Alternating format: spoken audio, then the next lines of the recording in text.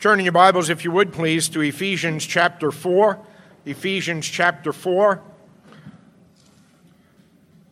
Last week we began a series of topical sermons as a result of the strategy meeting that your council held. Willie, Freddie, Caesar, myself, Pastor Dan, Pastor Sam met for a whole day. And we went through a SWOT test. Some of you know what that is, SWOT. Strengths, weaknesses, opportunities, and threats.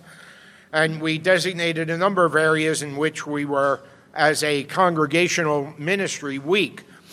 And this series is attempting to address those weaknesses in order that we might convert them to be strengths in the coming year. One was corporate prayer, which we began to address last week, and I'm very thankful and encouraged by the response to that sermon Tuesday night at our prayer meeting. And of course, you're free to form other groups. We changed the time so that it would be easier for more people to attend. And if you're unable to do that, feel free to reach out to others in the congregation and say, hey, let's meet in the morning on phone or Zoom and pray, or in the evening or whatever you may want to do, so that together we are praying. Another was worship. We have two worship services. Another was evangelism, and another was tithing. And we'll be addressing those in the upcoming 3 weeks. Today, we're addressing every member ministry. And we'll be reading from Ephesians 4, verses 1 through 16, but looking at some other verses as well. And if you don't know what that refers to, it will soon become apparent. So let's pray and read God's word together. Father, we come to your word and ask that you would speak, for your servants are listening. We are listening with ears, and we pray that your Holy Spirit would come and that he would circumcise our ears, that they would not just be auditory notes on our eardrums, but that it might penetrate to our hearts and there bring forth great fruit for your glory. We ask it in Jesus' name, amen. Ephesians 4, we'll read the first 16 verses. This is the word of God. I, therefore, a prisoner for the Lord, urge you to walk in a manner worthy of the calling to which you have been called, with all humility and gentleness, with patience, bearing with one another in love, eager to maintain the unity of the Spirit and the bond of peace. There is one body and one Spirit, just as you were called to the one hope that belongs to your call, one Lord, one faith, one baptism, one God and Father of all, who is over all and through all and in all. But grace was given to each one of us according to the measure of Christ's gift. Therefore, it says, when he ascended on high, he led a host of captives, and he gave gifts to men. In saying he ascended, what does it mean but that he had also descended into the lower regions, the earth? He who descended is the one who also ascended far above all the heavens, that he might fill all things. And he gave the apostles, the prophets, the evangelists, the shepherd teachers, to equip the saints for the work of ministry, for building up the body of Christ, until we all attain to the unity of the faith and the knowledge of the Son of God, to mature manhood, to the measure of the stature of the fullness of Christ, so that we may no longer be children tossed to and fro by the waves and carried about by every wind of doctrine, by human cunning, by craftiness and deceitful schemes. Rather, speaking the truth in love, we are to grow up in every way into him who is the head, into Christ, from whom the whole body, joined and held together by every joint with which it is equipped, when each part is working properly, makes the body grow so that it builds itself up in love. 4 points to the sermon this morning. First of all, the gospel. Secondly, the gift, singular, the gift of Christ. Secondly, the gifts, plural, of Christ. And fourthly, the goal for which the gifts are given. So the goal of the gifts. So the gospel, the gift of Christ, the gifts of Christ, and the goal of the gifts. Well, let me begin by asking, what is your ministry at Messiah's Reformed Fellowship? That's a question addressed not to you corporately, but to you each individually. What is your ministry at Messiah's Reformed Fellowship? As our elder reminds us each Lord's Day, we are, as a congregation, called to make a difference by being different. That is, by being counter-cultural. And we have focused on that in many ways, especially as we went through the book of Ephesians not long ago. And one of the ways in which we are called as a church to be counter-cultural is to push back against the consumer mentality. Against the consumer mentality. And a consumer mentality has afflicted Christians and afflicts the Christian church as well in many places and at Messiah's as well. That is, we come to get, we don't come to give or to serve. People come to hear a good sermon. People come because Pastor Dan is Reformed. We come because it's a confessional congregation. We come to get, but we don't come to serve. Now, I immediately need to pause here and say that is certainly not true of everybody here. And by actually addressing this, I run the risk, as is often the case in my experience in preaching, is that the people who are going to feel the most convicted by this are the people that least need to hear it. All right? So let's get that clear. There are many, many, many people that are actively engaged in the ministry of this congregation, without whom it would be very difficult. And believe me, over the course of 20 years, and I should pause here, we just passed our 20th anniversary. Last Sunday was the 20th anniversary of Messiah's Reformed Fellowship. The first Sunday in February 2003, we started worship downtown. And I would say that probably for almost half of our time, the ministry was largely dependent on my family and a handful of people. That has dramatically changed, and I'm very thankful. And those of you, without naming you, know who you are, who come and set up and make all kinds of things work in the life of this church, and thank you very much for doing that. So you're not addressed by this, but that's not everybody. And in order to be countercultural, we can't just have a consumer mentality in the church. We can't think of church as a place to go. We need to think of a church as a people who go. All right? We need to think of every member having a ministry in the congregation. Unless you think this is just an idea that's coming from council as a result of our all-day Saturday meeting, or unless you think that this is my personal pastoral hobby horse, or somehow seeking to guilt manipulate you into this, look, if you will, at the Word of God. Look at verse 12 in our text. Or actually begin in verse 11. We'll look at this more in a moment. But he gave apostles, prophets, evangelists, and pastor teachers, or shepherd teachers, all right? For what purpose? To equip the saints for the work of ministry. That is, it's not Pastor Dan's job or my job or the leadership's job to do the ministry of the church. Many people think that, all right? Many people in evangelicalism, North American evangelical, the minister does the ministry, or the leadership, the officers do the ministry. But look at the text, please. I am a shepherd teacher, okay? And my job is to equip you to do the ministry. You are to do the ministry, all right? The ministry of this church is dependent on each person doing that. Look at verse 16. And we'll look at this more momentarily as well. When each part is working properly, right? That means there's no absences. That means there's nobody that's exempt. It means there's nobody that doesn't have a role to play. Or if you will, it means every member is to have a ministry in the church. We'll get to what that may be, possibilities, momentarily, all right? But the point simply at the outset here is to say, what is your ministry in this church? All right? Okay, so let's begin with the gospel, all right? Because we ought not to be motivated by guilt, all right? And I want to be very clear on this, right? Guilt is a very powerful motivator. Very powerful.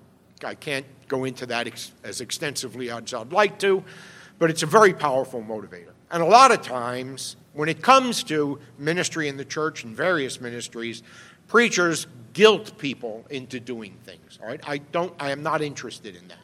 All right, but the gospel is what should be the motivation, not the pastor manipulating people by selectively picking texts, right, and beating people up with them, but the gospel is what ought to motivate people. So let's begin with the gospel as a motivational force in the life of a Christian, all right? Look at verse 1, okay? Now, therefore. Now, at the risk of insulting your intelligence, whenever you see therefore in the Bible, you should immediately think it's therefore a reason, all right? And therefore is a conjunction, all right? Now, I failed English grammar, so let me spell that out for you, all right? A conjunction joins with. What does it join with? Conjoin, right? It joins what comes before with what comes after, all right? That's why therefore is there. So what is it joining? It's joining chapters 1, 2, and 3 with walking in a manner worthy of the calling with which you have been called. What's the calling with which you have been called? It's the gospel. What does it join with? Walk in a manner that's consistent with the gospel. Let the gospel motivate you. And what is it that we learn in chapters 1, 2, and 3? You know this because we've been through the book of Ephesians, and you're good Bible students. In chapters 1, 2, and 3, there's not one command. There's not one imperative. There's not one instruction. It's all about what God has done in Jesus Christ, right? God looked down upon a hopeless and a helpless race of sinners. That's me. That's you. And did for us what we could not do for ourselves. You were hopeless and helpless. You were dead, Ephesians 2, in your transgressions and sins, all right? You were hopeless. You were helpless. There was nothing you could do to save yourself, and God reached down from on high in love, right, and plucked you as a brand from the fire and rescued you because of what Jesus Christ did in his life, his death, and resurrection. He died to save you from the penalty of your sins. He died to redeem you from the power of sin, to set you free. All right, it's for freedom that Christ has set us free. And he died ultimately to set you from the presence of sin when he will take you to be with himself for all eternity in the new heavens and the new earth wherein righteousness dwells. So let us be very plain. Let us be very clear, all right? This is not guilt manipulation. This is gospel manipulation, all right? Paul has spelled out in chapters 1, 2, and 3 what God has done for hopeless, helpless sinners in Jesus Christ. And if you are one of those hopeless and helpless sinners that God has done for you in his Son, all right, then this is a word that's spoken to you. Therefore, right, I urge you to walk in a manner worthy of the calling to which you have been called. What's the calling to which you have been called? Chapters 1 through 3, right? What's walking in a manner? Chapters 4 through 6. And he begins in chapter 4 by talking about the unity and the purity of the church. We're going to talk about the unity of the church specifically, all right? So, chapters 4 through 6 demonstrate that God's grace freely given to hopeless, helpless sinners in Jesus Christ changes people. It changes them. And what does it change them? It changes them into love for the church as the body of Christ, all right, and a desire to serve Jesus Christ, right? Jesus Christ loved me and gave himself for me. I want to love him and serve him. And that's walking in a manner worthy of the calling with which you have been called, all right? So gospel. Let's be very clear, right? Gospel. Secondly, though, the gift of Jesus Christ. Look at verse 7. But grace was given to each one of us according to the measure of Christ's gift. You may or may not know, or you can ask Richie Forty, our Greek scholar here, that grace is charis, C-H-A-R-I-S, all right, charis, all right? or gift, all right? Grace, all right? Grace was given. What grace? Well, the grace that's been spoken of in the preceding verses. Verse 3, the unity of the Spirit, and there's one body and one Spirit, that is the Holy Spirit, all right? So let's spell this out, okay? Every Christian, all right, everybody who has trusted in what Jesus Christ has done, chapters 1, 2, and 3, everybody who has true faith, as we studied in the 1030 service, all right, every Christian, by very definition of being a Christian, has the Holy Spirit. Paul says in 1 Corinthians 12, nobody can say Jesus is Lord apart from the Holy Spirit. So every Christian, by definition, has the Holy Spirit, all right? That's the gift that Jesus Christ has given to everybody who trusts in him. All right? And truth be known, if you can't say that Jesus is Lord apart from the Holy Spirit, you can't hear and you can't see Jesus apart from the Spirit either. Paul says in 2 Corinthians 4, says the man without the Spirit does not understand the things of the Spirit because they are spiritually discerned, all right? The Holy Spirit has to give you eyes to see and ears to hear and give you new life, give you a new heart, right, in order to be a Christian. So you are indwelt by the person of the Holy Spirit. That's the gift of the Spirit. What are the gifts of the Spirit? Verse 8. Therefore, it says, when he ascended on high, he led a host of captives, and he gave gifts to men. Now, this is a citation of Psalm 68. It's a reference to the ascension of Jesus Christ. What is the ascension of Jesus Christ? Christ raised from the dead, right, 3 days after his crucifixion on the cross of Calvary, and for a period of 40 days, he preached the kingdom of God. And then, we have it recorded for us at the end of the Gospels and the beginning of the book of Acts, he ascended into heaven. The ascension is the occasion when Jesus Christ is crowned King of Kings and Lord of Lords. It is the fulfillment of Psalm 2. It is the fulfillment of Psalm 68. And because we live in a democracy and United States of America, we don't have the rich heritage which would lead us to inherently understand what's being referenced here as Europe does. In Europe, they have monarchies. That is, they have kings and queens. King Charles, King Charles is going to be crowned. His coronation is upcoming, I believe, right? Well, the ascension is the occasion of the coronation, all right, of Jesus Christ. He's being crowned with honor and glory at the right hand of the Father. He is pronounced King of Kings and Lord of Lords now. Very important. That's another subject.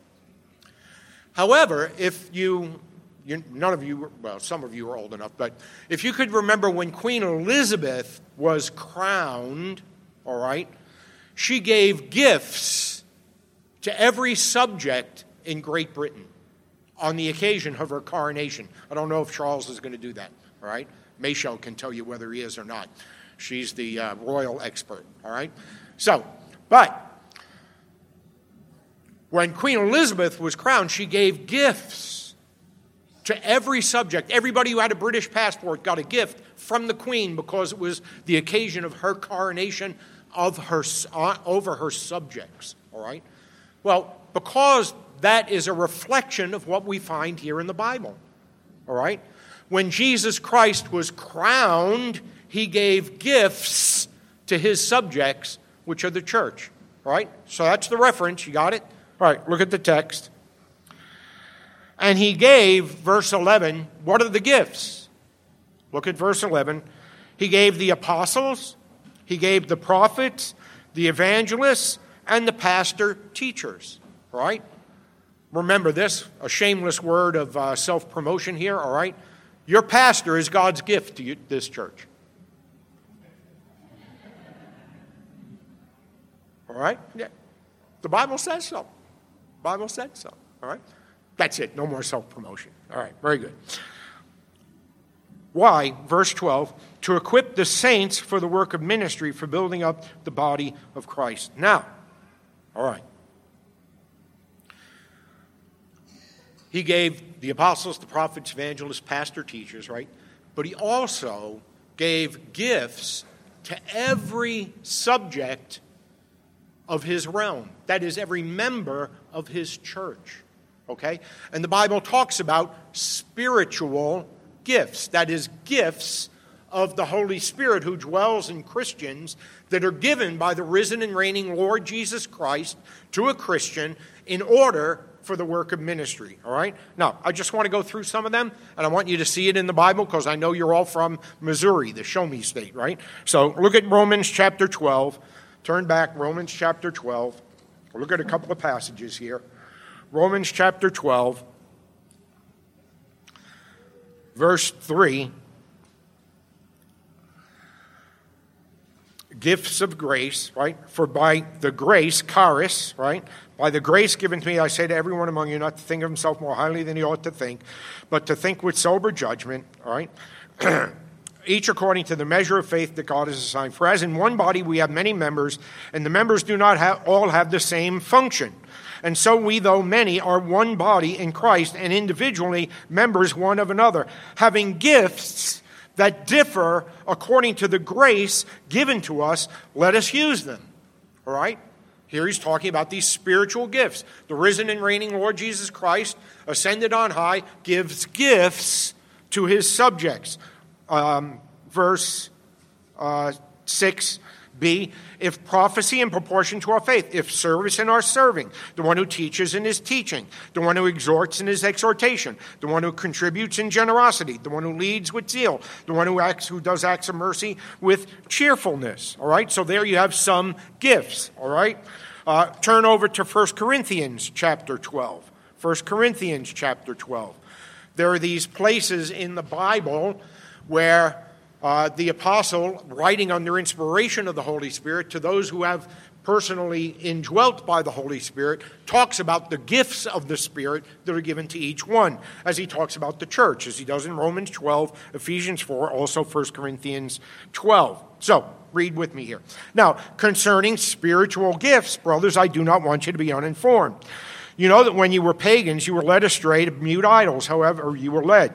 Therefore, I want you to understand that no one speaking in the Spirit of God ever says Jesus is accursed. And no one can say Jesus is Lord except in the Holy Spirit.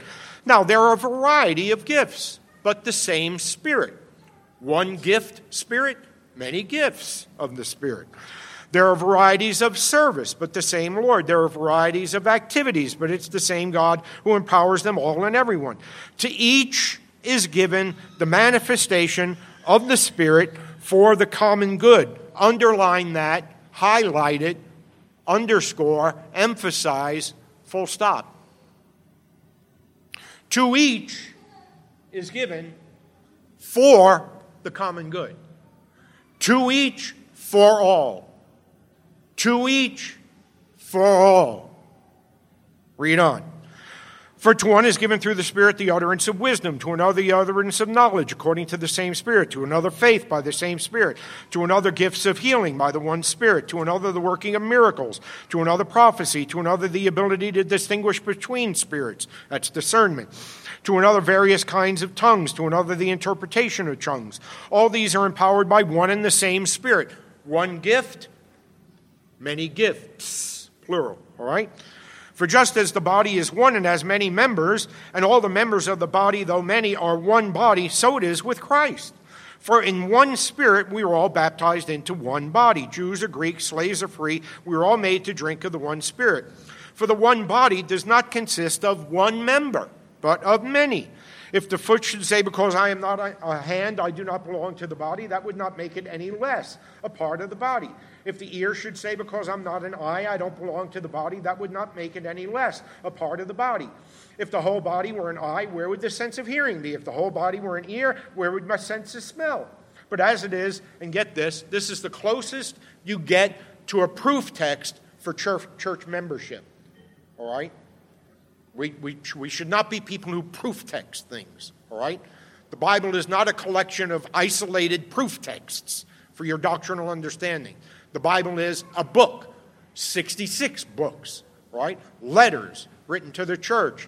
You need to, right? A text without a context is nothing but a pretext, all right? We don't proof text. But if you want a proof text for church membership, this is the closest you're going to get. Verse 18, as it is, God arranged the members in the body, each one of them. as he chose. Right? Okay, read on. If all were a single member, where would the body be? As it is, there are many parts, yet one body. The eye, if you're following, you can follow along here, verse 21. The eye cannot say to the hand, I have no need of you, nor again to the head or the feet, I have no need of you. On the contrary, the parts of the body that seem to be weaker are indispensable. There's nobody in this church that ought to be thinking to themselves, I'm a nobody. I have nothing to do here. I don't belong here. All right? There should be nobody who thinks that. Right? See what Paul says? You're indispensable. Well, how am I indispensable? Well, read on. Let's look. All right. And on these parts of the body that we think less honorable, we bestow the greater honor, and our unpresentable parts are treated with greater modesty, which our more presentable parts do not require. But God has so composed the body, giving greater honor to the part that lacked it, but that there may be no division in the body, but that the members may have the same care for one another. If one member suffers, all suffer together. If one member is honored, all rejoice together. Now you are the body of Christ, multiple and individually members of it. And God has appointed in the church first apostles, second prophets, third teachers, then miracles, gifts of healing, helping, administration, various kinds of tongues. Are all apostles? No. Are all prophets? No. Are all teachers? No. Do all work miracles? No. Do all possess gift of healings? No. Do all speak with tongues? No. Do all interpret? No. But earnestly desire the higher gifts. What are they? Look at verse 13 in chapter 13. Faith, hope, and love, and the greatest of those is love. We'll get to that in a moment. All right? Now, notice, back to verse 7. Like in Ephesians 4, God has given gifts so to pastor teachers to equip the saints to do the work of ministry. Why? Because you're the ones that have a variety of gifts. All right? And it's, verse 7, for the common good. It's for the common good. And God has arranged each one of you in this congregation exactly how he chose, with your unique gifts, right? And verse 27, right? You're the body and individually member of it, right? So, now, I just read a quick list of gifts here, all right? These lists don't exhaust them, but administration, an apostle, discernment, evangelism. There is a gift for evangelism.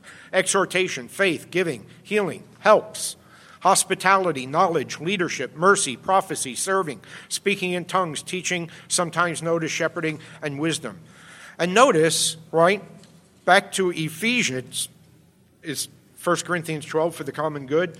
Ephesians chapter 4, back to our text, right? He has given this so when each part is working properly, every member has a ministry, all right? And it's indispensable. You may have a ministry of helps. You may have the ministry of encouragement. Now, I know some people who have the ministry of discouragement. We don't need them, all right? But you may have the ministry of encouragement. You may have the ministry of giving. You may have the ministry of prayer. You may have the ministry of administration. You may have the ministry of evangelism, all right? Whatever it is. But notice, it's for the common good. Can I put it this way? Whatever your gift is belongs to all the other people in this congregation. And whatever their gifts are belong to you. Now, I happen to think, you may think differently, although you pay my salary, that I have the gift of teaching and preaching. All right?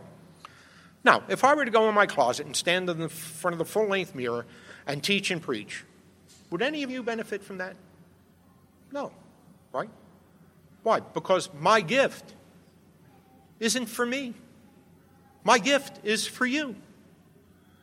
My gift belongs to you, and I need to exercise my gift for you and with you. And whatever your gift is, you need to be exercising it for all these people. And all you people need to be exercising your gift for this one person. Get it? Now, I'm going to cut to the fourth point, the goal of the gifts, and then I'm going to come back, all right? Because it's very important. Look at the goal of the gifts. Verse 12 in Ephesians 4. To equip the saints for the work of ministry, for building up the body of Christ. How does the church get built? We're not talking about a building fund here, right? We're not talking about walls and rooms and doors, structures. We're talking about a church being built up, right? Well, by equipping the saints for the work of ministry, right? Or look at verse 15.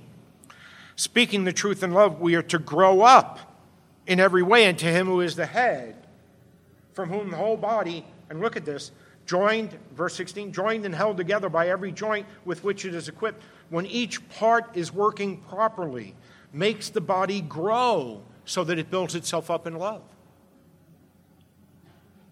Now, we're 20 years old as a congregation, all right? But I trust you would agree with me when I say we've not yet arrived, all right?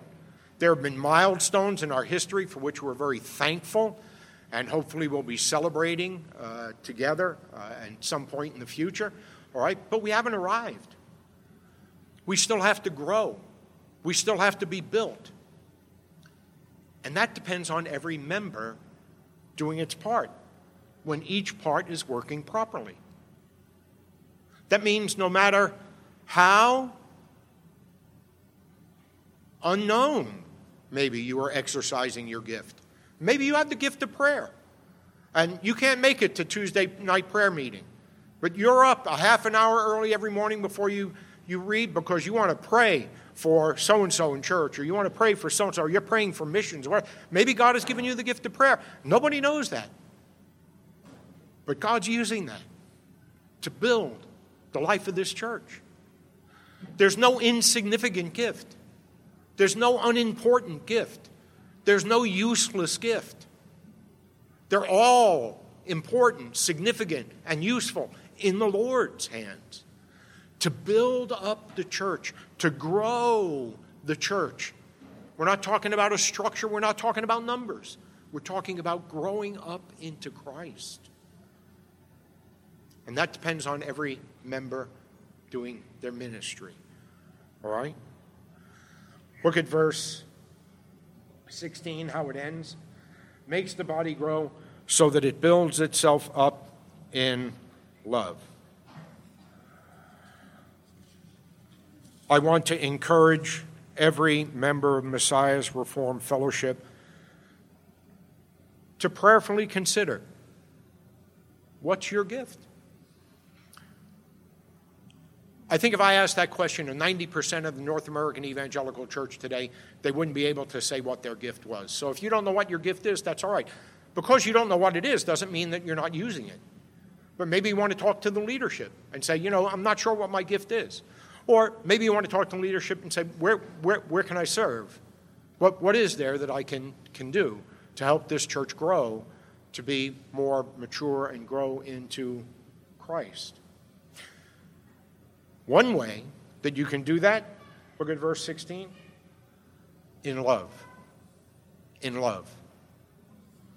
I want to emphasize as I come to, well, I'm not quite concluded, but as I come close to a conclusion this morning, I want to encourage you all to build one another up in love. There's something very important in the New Testament that's often overlooked in the life of the Christian church, in the life of various congregations, and that is the relationship which we sustain to one another. There are over 100 verses in 100 times in 94 verses in the New Testament where that phrase is found, one another. That is, you are to one another. All right? 100 times. What does that presuppose? That presupposes that we have relationships with each other. It presupposes that we see each other. It presupposes that we interact with each other, right? So that we can actually one another, right? This is very important for the life of the church. Okay? Very important. Let me just give you some of these, all right? Be at peace with one another. Mark 9. Don't grumble among one another. Be of the same mind with one another. Accept one another. I said to somebody last week, I said, it'd be a boring world if we were all the same. Wouldn't it? Accept one another. You know? I'm sure, sometimes you leave church, you're talking to somebody, and you're talking about so-and-so, and you say, yeah, it's so-and-so. They got problems. You don't? You don't? Who are you? Who are you? Come on, accept one another, right? Wait for one another. Don't bite, devour, and consume one another. Don't challenge or envy one another. Gently, patiently tolerate one another. Lord, give me patience, and give it to me now. Be kind, tender-hearted, forgiving to one another. Bear with and forgive one another. Seek good for one another. Don't repay evil for evil. Don't complain against one another. Confess sins to one another. Love one another. The most repeated one another command. Love one another. Through love, serve one another. Tolerate one another in love. Greet one another with a kiss. Now, wouldn't that be fun to see some of you guys kissing, huh? Walk in the church. I saw my friend Friday, my friend Gerard. Some of you know my friend Gerard. Before I leave, he said, give me love. Give me a big hug. Give me a Whitman right on the face. Give me a kiss. Give me love. Greet one another with the kiss. Be devoted to one another in love. Wash one another's feet. Give preference to one another in honor. Don't be haughty, be of the same mind. Serve one another, be subject to one another. Regard one another as more important than yourself. Clothe yourselves in humility towards one another. And if I went on for all 94 verses and all 100 examples, I hope you get the point. See, people talk about where in the Bible does it say I have to be a member of a church? Right here. Right here. You can't one another. There's no Lone Ranger Christians. We have to one another. And I'm encouraging you to do that, all right? Can I give you a couple of specific ways in which, as a congregation and individually, you can put this sermon into practice? Neighborhood groups. Be a part of a neighborhood group, all right? We instituted neighborhood groups because we're a Sunday-heavy church. We rent. We're only here for a certain amount of time, one day a week. We try to squeeze, but you can't squeeze everything in. We don't have time for Sunday school. We have some time. We pay a little extra once a month so that we can have a fellowship dinner, right, and get to know one another better, right? And everybody loves that. That's great, right? But we instituted neighborhood groups so that you can do that during the week, so you can be with one another and you can one another during the week. You don't have to wait till Sunday.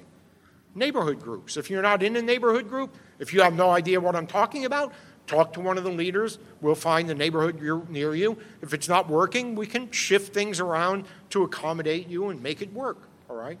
We want to do that. We want something, we don't want this to be from the top down. If it's not working, let's work it out another way, all right? But here's another one. Be in touch with one another. Be in touch with one another. If you don't see somebody in church for 2 weeks, drop a dime, right? Don't leave it up to Pastor Dan or Caesar or Willie or Freddie to say, hey, I haven't seen so-and-so in a couple of weeks. Where have they been? Better give them a call. If you notice somebody hasn't here for a week or two, give them a call, right? This is what Marion Thorpe did when Dolores wasn't here. Dolores had talked to a few people. A few people were thinking of inviting her for Christmas, right? She was here on December 18th, December 25th. Nobody saw her. Where is she? Marion Thorpe called. Let me call Dolores. I'm getting her voicemail. And that started the ball rolling. Unfortunately, it was for quite a number of weeks because of a number of things, and I won't go into all the details, but it was simply one sister caring for another sister. I didn't see her. Where is she? Let me drop a dime. Pick up the phone and call her. This is very important. I hope you can see this is like a little minor, insignificant thing that has enormous significance and importance. You don't know what it means to somebody that you're thinking about them or praying for them or care about them. You don't know. I know because I hear. I hear from people that say, I wasn't at church for a while. Nobody called. You know what happens to a person like that? Does anybody care? Does my part at Messiah's make any difference? Am I important? Or can I just go my own way? We're a body, right? We need each other. We need to one another. Very simple way. Pick up the phone. How are you? There are other people who say, I don't have any friends in church. You want a friend? Be a friend. I had somebody call me from California, all right? Somebody called me from California that said, I'm being kind of encouraged, let's say, to become a member of this church, but I don't know people. I don't know the leadership. They've not really reached out to me. I said, well, I'm sorry to hear that. That's very sad, especially in leadership. I said, but you know what? Why don't you, when you get off the phone with me, call an elder and say, will you come to my house on Sunday? I'd like to have dinner and get to know you. So if they're not doing it, you do it. You want a friend? Be a friend. Right? Capiche? Entiende? Huh? All right. Spanish. Huh? Got it. I started Spanish classes last week. I'm very proud of myself. So, all right? Okay, back to the text.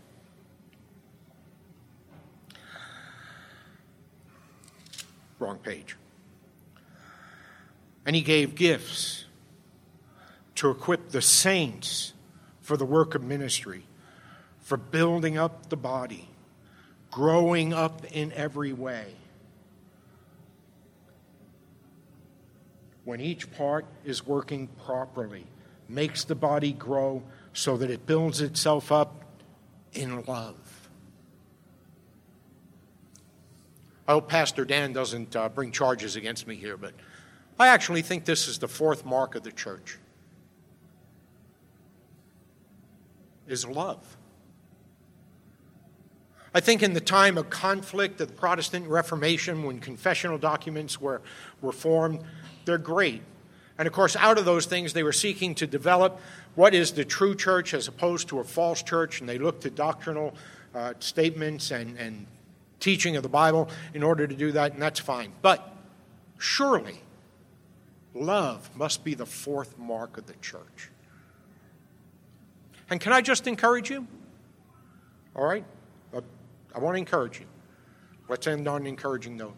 The thing that visitors to Messiah's Reformed Fellowship say most often is what a warm reception they received when they came here.